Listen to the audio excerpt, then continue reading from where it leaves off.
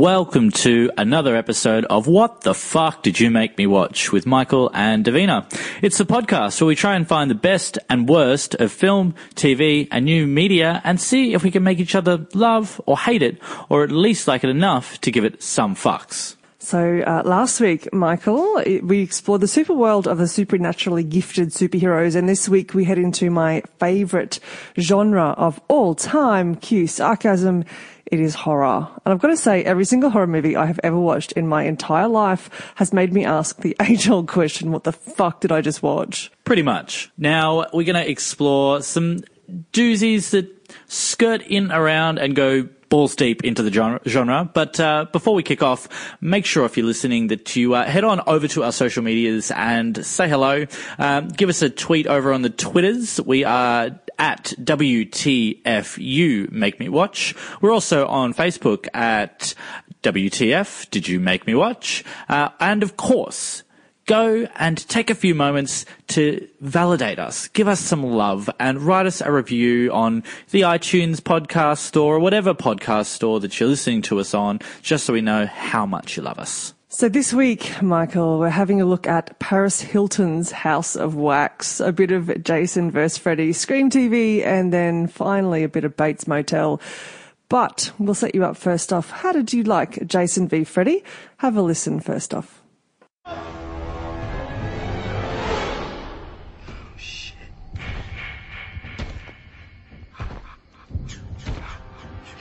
It's him, he's here. Lori, come on, you gotta wake up.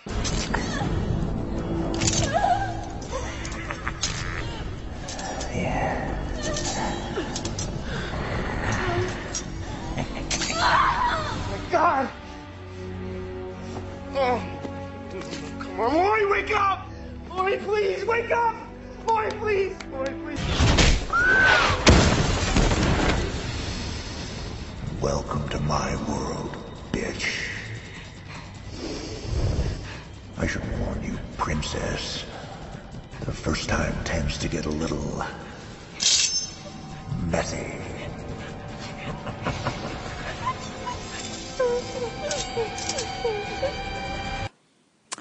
Right. So that is it. Yeah. It's tricky for me because I loved as a kid watching Nightmare on Elm Street and Friday the 13th. This is why I gave it to you, because they were such big things growing up. Like, I mean, we all had, you know, those like the fake hand pop like glove things from Freddy, and like it was a massive thing growing up. Absolutely. And I loved watching them, and I remember seeing all of them, and, you know, because it was scary and, you know, a little bit funny, and there was always, you know, that typical jump scare there, and, you know, never really worrying about the plot. And then as an adult, of course, you start to look at things a little bit differently. Yeah. Sometimes it's like the worst thing is to go back and revisit a favourite, like it's the worst thing to do ever. Oh, yeah, it is. And especially when they're doing this fucking crime against humanity of fucking merging two big movies and characters together. And they've done so fucking much of it in the last couple of years. I think this was sort of started the beginning, or the beginning of the end, really, if you will, where they brought these two characters together. And we've seen them, they're doing it in like fucking Batman versus Superman and the Avengers Marvel crossovers and bullshit. So I was immediately apprehensive with this, and rightly so. Are you just rubbing your face now, like, where do I go next? I just want to give people a visual. Yeah, I'm a broken man. Look, it was ambitious, and they tried to set it up right. So if you're not familiar with it already, Freddy Krueger is from Nightmare on Elm Street. Basically, the guy who used to kill children, and then once the parents all burned him alive, he entered children's dreams and then killed them in their sleep. Got it? All right. And had a wicked, like hand made of knives and stuff. Yeah. And he was, you know, all burnt on the face from when they burned him alive. Wonderful. And then Jason is Jason Voorhees, who was from Friday the 13th, which was basically a kid who drowned at camp because the campers were too neglectful. And to cover it up, they murdered his mother. And then the mother keeps bringing him back to life every time people come to the camp, so he can go and murder them all with a machete for being terrible people and coming back to the camp. Sounds legit. Yeah. So that's your basic setup, right? And every one of the reincarnations, they find a different reason for why when they killed them last time, suddenly they were back. So this time they're like, right, how do we explain them and bring them together? So it starts off with Freddy, who was gotten rid of by, fuck knows, they brought him into the real world and killed him again at the end of the last one, in like the final chapter. Freddy in the dreams, is there, and he's upset because the way that they stopped him from ever coming back was they made the whole town forget that he ever existed. If they forget him, then they're not scared anymore. And if they're not scared, he can't get them in their nightmares and kill them. Correct. Right. So he decides he must be remembered. So the only way he can do that is somehow enter the mind of the dead corpse of Jason, who they fucking offed him. I have no idea how. And Jason lying in the ground, Freddy becomes his mother in his brain and tells Jason that he has to be a good boy and go to Elm Street and start killing all of the children again. So he does. Off he trots down to Elm Street, to the same house where it all began, and in typical horror movie style goes and starts offing the kids. And look, to its credit, I think they're a little bit camp and a little bit tongue-in-cheek, and they kind of know that they're poking the bear with this genre, and they're not trying to take it too seriously. Good, because you can't. You know, the horror has always got to have an element of comedy to be half decent. Yeah, and that's almost where they've gone wrong, is they've tried to balance this mixture of, okay, we're going to take the piss a little bit, but we're also going to try really seriously to try and fold in an intricate plot and a backstory that really makes this a valid journey and explains why everything happens. Oh, that's stupid. They never had a valid backstory anyway. They were kind of... Okay, well, that's my interpretation anyway, but... Yeah, I never remembered anything really particular, but, you know, apparently there's all of this shit. And that's... No, they just killed people. They killed people. That was it. Yeah, no, this is very detailed, right? So we unpack these kids, and it's weird because, like, the last movie was, like, fucking 12 plus years more before this. And they're running on, like, a 4-year timeline since it's passed. And apparently they've tried to erase all memories of Freddy. They've locked all of the children that do remember him in a mental asylum and given them drugs to make them not have nightmares and not allow them contact with anybody else. So the other kids are all unawares that Freddy ever existed. So when he starts killing, when Jason starts killing, and they, you know, might be realize that it's Freddy, no one's going to realize, and they'll all be safe, right? Yeah.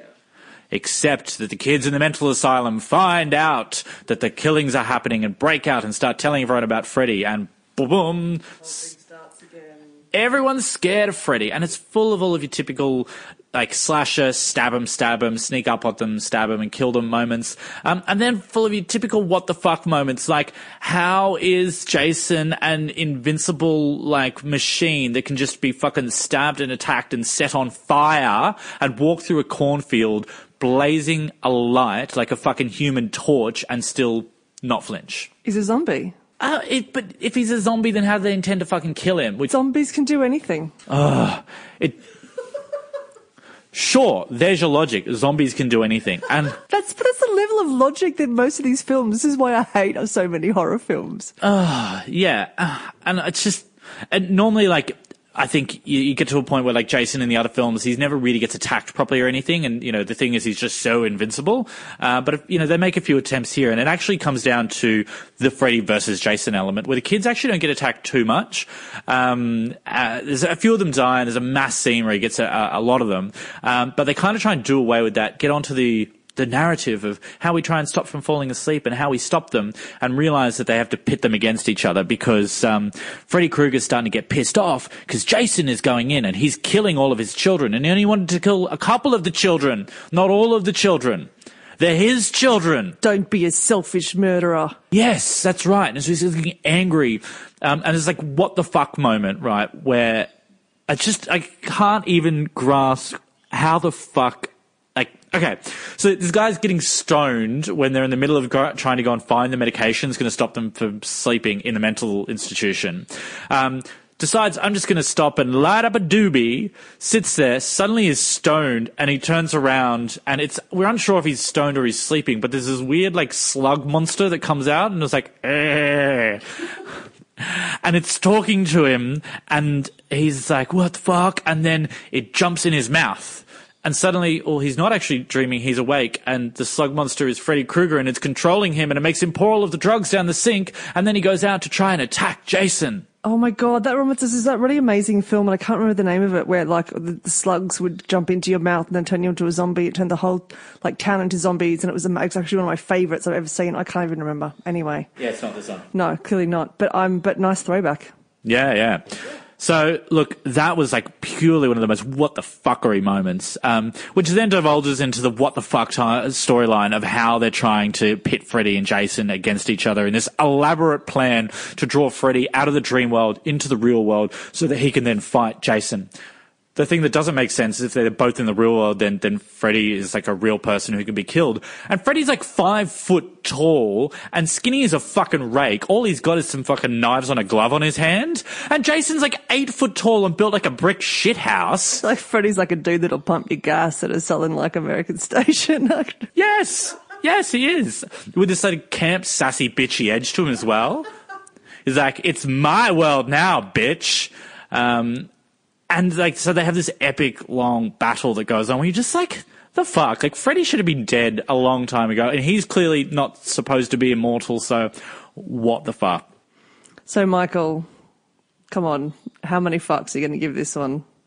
Look, for nostalgia's sake, it deserves something. And also, you know how I love giving points when I recognise people from places and where they're in new... Well, you like giving points for hot people. Yeah, that too. For pretty.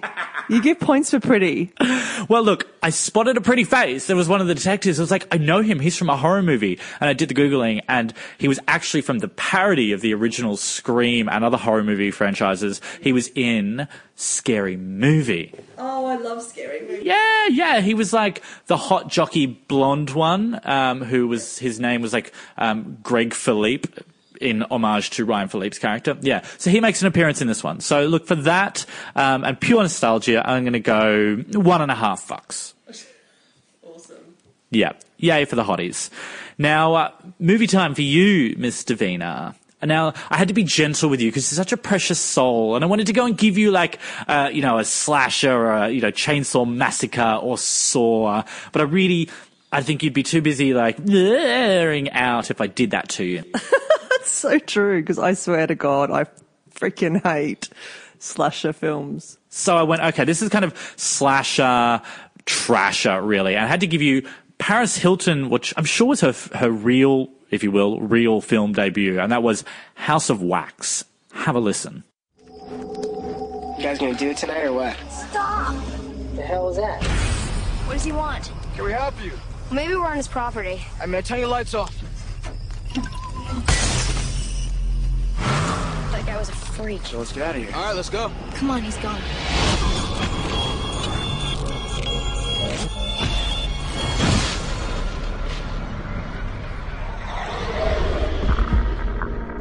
Is anybody? No, nobody. Hello? I don't think anyone's here. Hey, where's that House of Wax? It is wax. Literally. This is weird.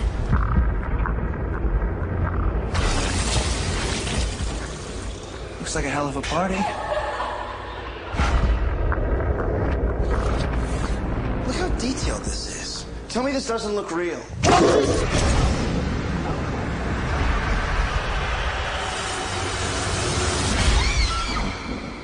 You're saying that that's a real person underneath? They're all wax, everyone. Please, somebody!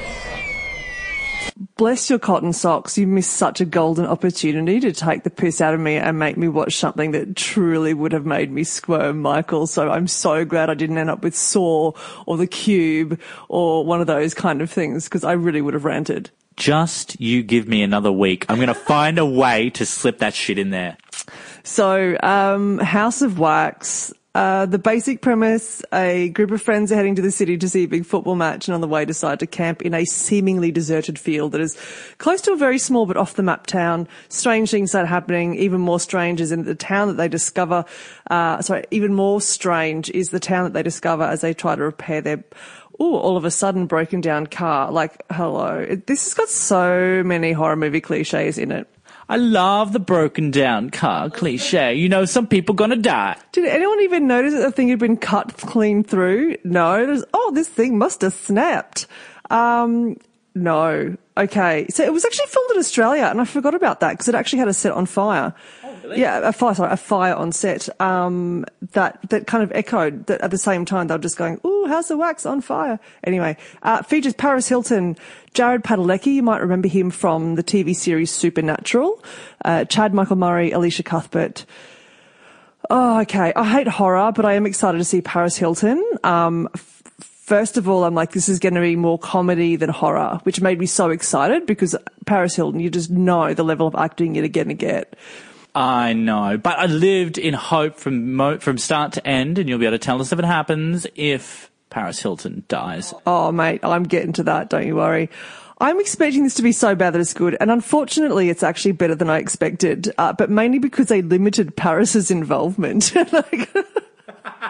Paris, you could come in and we're going to use your name, but we're only going to let you do a couple of things, and I'm going to mention what they are later because she literally does like 4 things and that is it. It's like you can come to the special family dinner, but you can't eat off the good china. Exactly. Just sit there and look pretty. This movie has everything that I hate. It has throat slashed, fingers cut off, like mob style, fingered, amputation, super glue on the lips. Oh my God, that's awful. Bleeding statues, creepy characters that kind of look a little bit like, what's the dude? Creepy dude from Charlie's Angels, Crispin Glover. In that movie. Oh, yeah. Yeah, but like the whole greasy hair kind of thing. Yeah. There's got all of those things. And the storyline, as I said, is predictable. It's based on the 1953 movie of the same name, so you kind of have an idea of what's going to happen. But it's like we're going to camp. We're a group of friends going away together. We're going to have a great time. Oh, so we're going to camp and look, we can't go the way we want to. We have to detour through this creepy little town. Oh, we'll just camp in this field overnight. Oh, the car's broken down. I hear creepy noises. What's going on? There's like 70 different warning flags. So anyone who's ever seen a horror film, this has got every single cliche you can imagine. Where you're sitting there for like 70% of the film going, run, bitch, run! Exactly. Like the Scream movies. Run, bitch, run. Yeah, so, and you know what, there was a little mini plot twist right at the end that was uber predictable as well. Can I just say that as soon as I saw it, I guessed it, just saying. The set for this also reminds me, those hidden object games, that are set in old creepy manners, and you've got to find the objects that will help find clues and then solve a mystery. The set looks like one of those. Like there's all of these things you're like, oh, look, there's a stethoscope in the corner. If this was a computer game, I'd have to find that. Like it looks like it's so, theatrically dressed. Like one of those escape rooms that they've got now? Yes, it's like the escape rooms. It's one of those. They look like that. So I reckon if I haven't already, watch this space. They will bring one out eventually because it's perfect for it. I'm really disappointed that Paris wasn't in this more. I wanted more of that comedy. Although limiting her involvement does make the movie better as a whole. Horror doesn't interest me unless that like camp element, that crazy element to it that makes you laugh, because that's what keeps you attached to this and not completely revolting. Well, me anyway.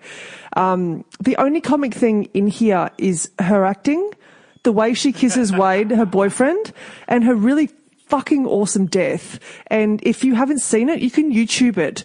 It is worth it. It is so good. We might just have to get the link and put that up. Like, seriously. And to cover, obviously, for her lack of acting skills, she sticks to her strengths in this movie. And she does, as I said, 4 things. She kisses awkwardly. She performs a striptease. She rolls her eyes and then dies a really cool death, but with bad acting. Just exactly really what everybody just wants to see her do. Yeah, although I was impressed that in the first couple of minutes she eats a French fry. Proof that the lady eats. Oh, wow. She probably spat it back out, Someone get me a napkin. Yeah, I'm sure. It's terrible. Yeah, I don't know. It's a cliche horror film, but it is fun to watch. I'll give it that. How many fucks? As a hater of horror, I'll give it 2.5. If you like this stuff, I think you'd stretch to a 3.5 if you really like the kind of horror genre.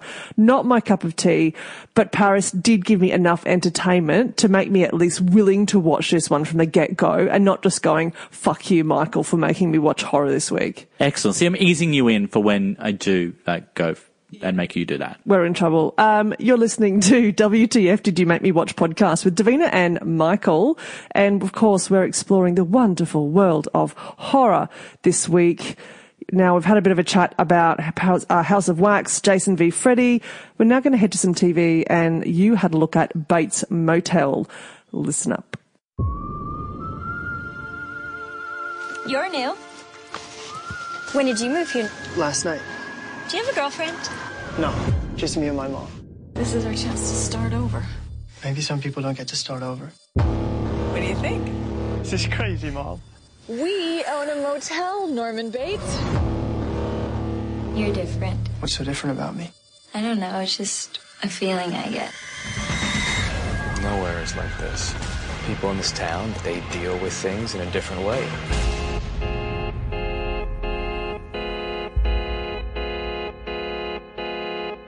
You got a warrant to search your house? No, Mother, there's something wrong with me. Don't be scared. I'm going to protect you. You don't think about the future or what's gonna happen when you grow up? It's all gonna be good, Norman. All right. This is interesting for me because I'm fascinatingly, morbidly intrigued is what I was looking for there. And it's what the fuck in a good way with only a few little bad ways, but an interesting creation. So if you are unfamiliar, Bates Motel, Norman Bates from the very, very well-known Alfred Hitchcock's Psycho. I know. See, my first thought is like Kathy Bates, from Misery. Do you remember Misery? Yes. How good was Misery? Yes. Yes. See, that one is one that I like. Absolutely. That was brilliant. But anyway. Super intelligent. Sadly, no Kathy Bates. And actually, it's great because they put no-name actors in. They didn't know who any of these people were. And there's only like a couple of people in the first episode anyway. But they've gone for the backstory, which I think is good and ambitious, high probability of fucking it up, which they haven't done so far. And look, the only thing I think that they kind of made me what the fuck a little bit was this should be, if it's a proper prequel, which is what they're aiming for, it should be set in the right time. But they've tried to modernize the prequel, which just does my head in a little bit, right? Because if you're familiar with the Norman Bates character, he, on top of just being fucking weird, and, obsessed with his mother in a very unhealthy manner, it also comes from that time in which he was born and raised and that, very stringent upbringing and, the discipline of, what would have that been, the 30s or 40s or however young he was back then. And I think that was a big catalyst for how he became who he was, and for the setting of the film as well. So by trying to modernize it, it just does pull you in and out of it a little bit, which does make you go like, what the fuck? Because the set is dressed to replicate the original movie. Like the exact fucking house is sitting behind the exact fucking motel. It looks exactly the same. And it's even got the old interior of the rooms and everything, and interior of the house. So you're flashing into this house with a 1950s style refrigerator. And then he's pulling out his mobile phone. I'm like, that's the stuff that really fucking grates me, which isn't, terrible in our realms of what the fuck, but just enough that it just keeps pulling me out of it. Well, just a question, why would you even bother doing that? Why wouldn't you just do this, the more modern version with the similar houses or the houses that have been modernized, or whatever? You can still have that kind of familiar element. Exactly. Yeah. Look, I can only put it down to maybe budget-wise, sort of as it evolves. It does cost more money for them to try and, retrospect movies to make them look older, because they've got to go for all of the right cars and all, they've got to, be really stringent on everything when they're trying to backdate a film, because then people will pick out, they'll be like, what was he doing wearing a fucking Apple Watch if it's 1963? So that must be their own motivation, which does annoy me a little bit. But look, you get into it and the setup is done fairly well. We're looking at establishing how Norman Bates became a fucking psycho and became really attached to his mother. And they're trying to do that by creating this really two characters, both in him and his mother, that are really kind of up and down, and they're hot and cold. And if you're not really familiar and really on board with how that's going to take place, as a viewer, you're kind of like, ugh. Like you pull back and forth. I was watching with my hubby and he had no idea. And he was like, why do they keep doing that? Why does he just keep going from like 0 to 100 of like passive, lovely, can I help you with that, mother, to like screechy fucking teen? So again, it works well, and it also goes against it. And they basically have built this in really subtly. The dad's passed away. They've gone and they bought a motel on their own. They bought it off a guy whose family has owned it for like 100 years plus, and it got taken by the bank. So subplot there, he's really pissed off. And that kind of sparked the immediate thing. I thought, right, what we're going to see is how he became a murderer from when he's a very young person, and that's the guy he's going to fucking kill. Yeah. Spoiler alert, that's the guy they kill. Sorry about it, but it's a major plot part of the first episode, right? And that's how we start to frame, obviously, what is going to become the crazy psycho killer, and his deep affection for protecting his mother, because there's a conflict. The guy tries to hurt the mother, and Norman wasn't there. So we can see that's going to be the catalyst for developing this really protective, oh my God, I wasn't there to protect mother. I must be there for mother all the time. Yeah, but is that really strong enough motivation for that to happen? I think it's going to be built on more. He didn't immediately go into this, oh my God, I must protect mother mode. And I think it's going to be subtle. And look, I've heard good reviews about it, and it's in like 4 seasons deep. So it's obviously got to have some success. So overall, we've actually managed to find something that I quite like. And it's what the fuck level isn't too bad. I would say, for something that was a horror movie, they're not quite horroring it up as much for the TV as they could. They try to be a little too jump-starty and, like, oh, what's behind the door? Oh, no, it was just somebody's face who's not going to kill them. Oops, This sounds a little bit like Hannibal. Yeah, it is a little, but not as abstract. They're a little bit more down the line. But yeah, in that same way, I think Hannibal tried a little harder to be more horror-y and thriller at the same time. These guys are kind of skewing. They're kind of going horror, thriller, yeah, kind of a little bit too gentle. So it needs a little bit of work, and I think it probably a few episodes in, and I'm going to be a lot more on board with it. Right. How many fucks? I'm actually going to give it, until I get a better idea, I'm going to give it 3 solid fucks. 3 solid fucks. I think it might get better. I think that rating could improve in a couple of weeks' time. Right. And you're going to keep watching it? I am indeed. Nice one. Yes. Now, that was my TV. Mrs. Davina, Scream is an iconic film franchise, yes? It is, correct. Now, you have seen some of the Scream, am I correct? Yeah, absolutely. I've seen a number of the Scream movies. Right. So they got to 4, I think, and went, oh, fuck, this is still good. People like it. And in 4, they were able to modernize it, and it worked. So they went, you know what? Let's make it into a TV show. Have a listen. Music on.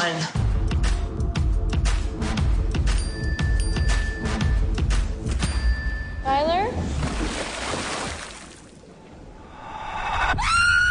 You can't do a slasher movie as a TV series. Slasher movies burn bright and fast. Nina, you home? By the time the first body is found, it's only a matter of time before the bloodbath commences. Say get a room, but I don't want the cleanup. You slept with Nina. No, wait.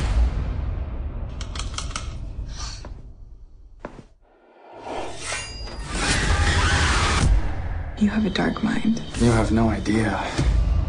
Everyone has secrets. Everyone tells lies.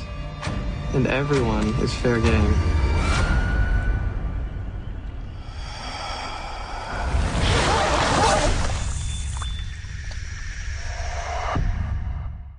I think it's a little bit of a stretch to say that everyone still loved it by the time they hit movie number 4, Michael, because, well, I don't know. I'd lost a bit of interest after like the second one. I'm like, okay, I've seen it a couple of times now. We're heading, or maybe I saw the third one as well. I can't remember because they kind of all blend a bit. No, right? They were good right up to number 4. They held their ground. 3 was trying to jump the shark, but it didn't. It still held it there, and 4 brought it back. Okay, I never got to 4 because I was just like, yeah, right, whatever. So this TV series is a spin-off, as you mentioned, from the original movie franchise. And look, it's the same in that people die and people are killing them. What else do you need to know? That's what happens in these kind of thriller, killer, kind of slasher things. This one has been brought to you by MTV, Bob and Harvey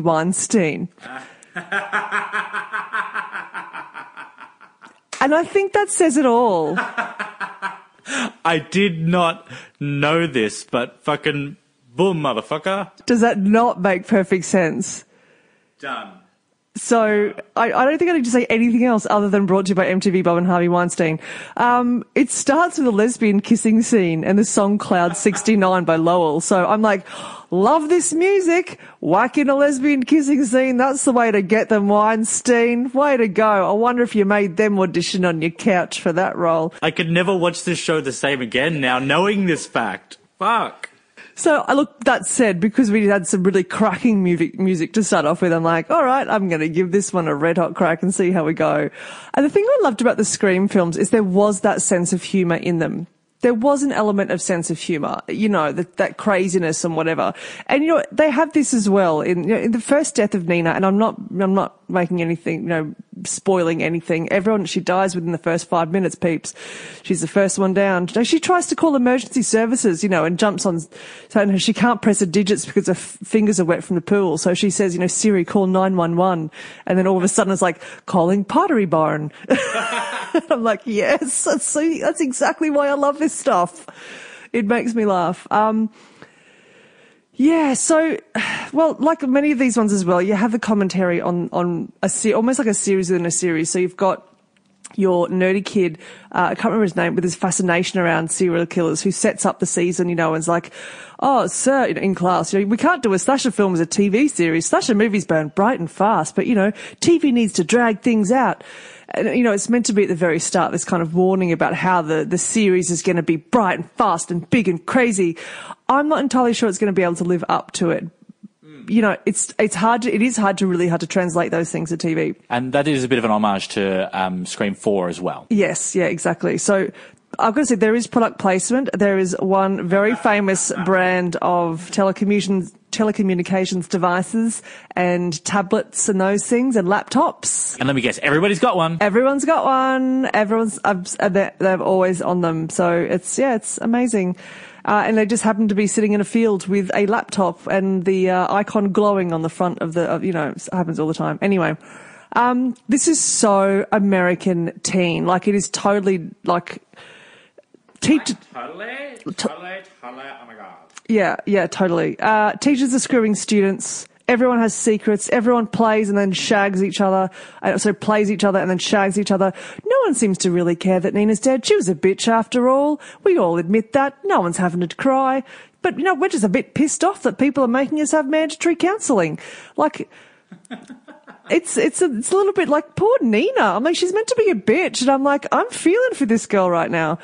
I didn't know being a bitch really got you that much fucking hate. Like, there's being a bitch and there's being a terrible fucking awful person. Exactly. And, you know, exactly. Was she really that much of a horrible person? Maybe. I only watched the start of the series, so I can't really tell you. But it's a real narcissistic culture with very little depth to the characters.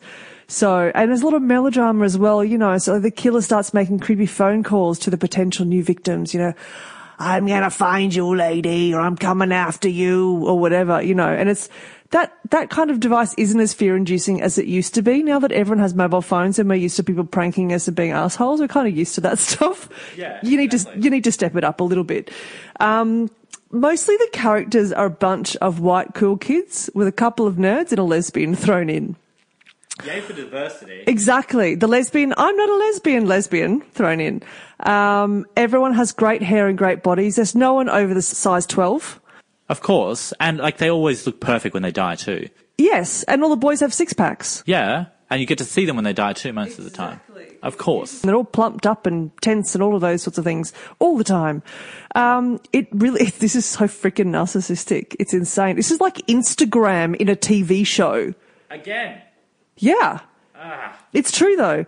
The characters, as I said, they're one-dimensional, they're shallow, but this series is clearly being set up because everyone has their secret and we're going to learn more about them as we go on. And even in this episode, a few little bits and pieces are revealed about so-and-so shagging so-and-so and cheating on whoever, whatever.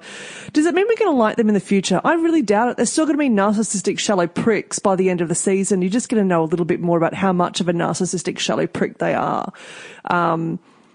I kind of feel like this storyline relies a little bit too heavily on the history of Scream as opposed to breaking new ground in this space. Yeah, I think it's definitely born there, it's anchored there, and they don't manage to tear away from it.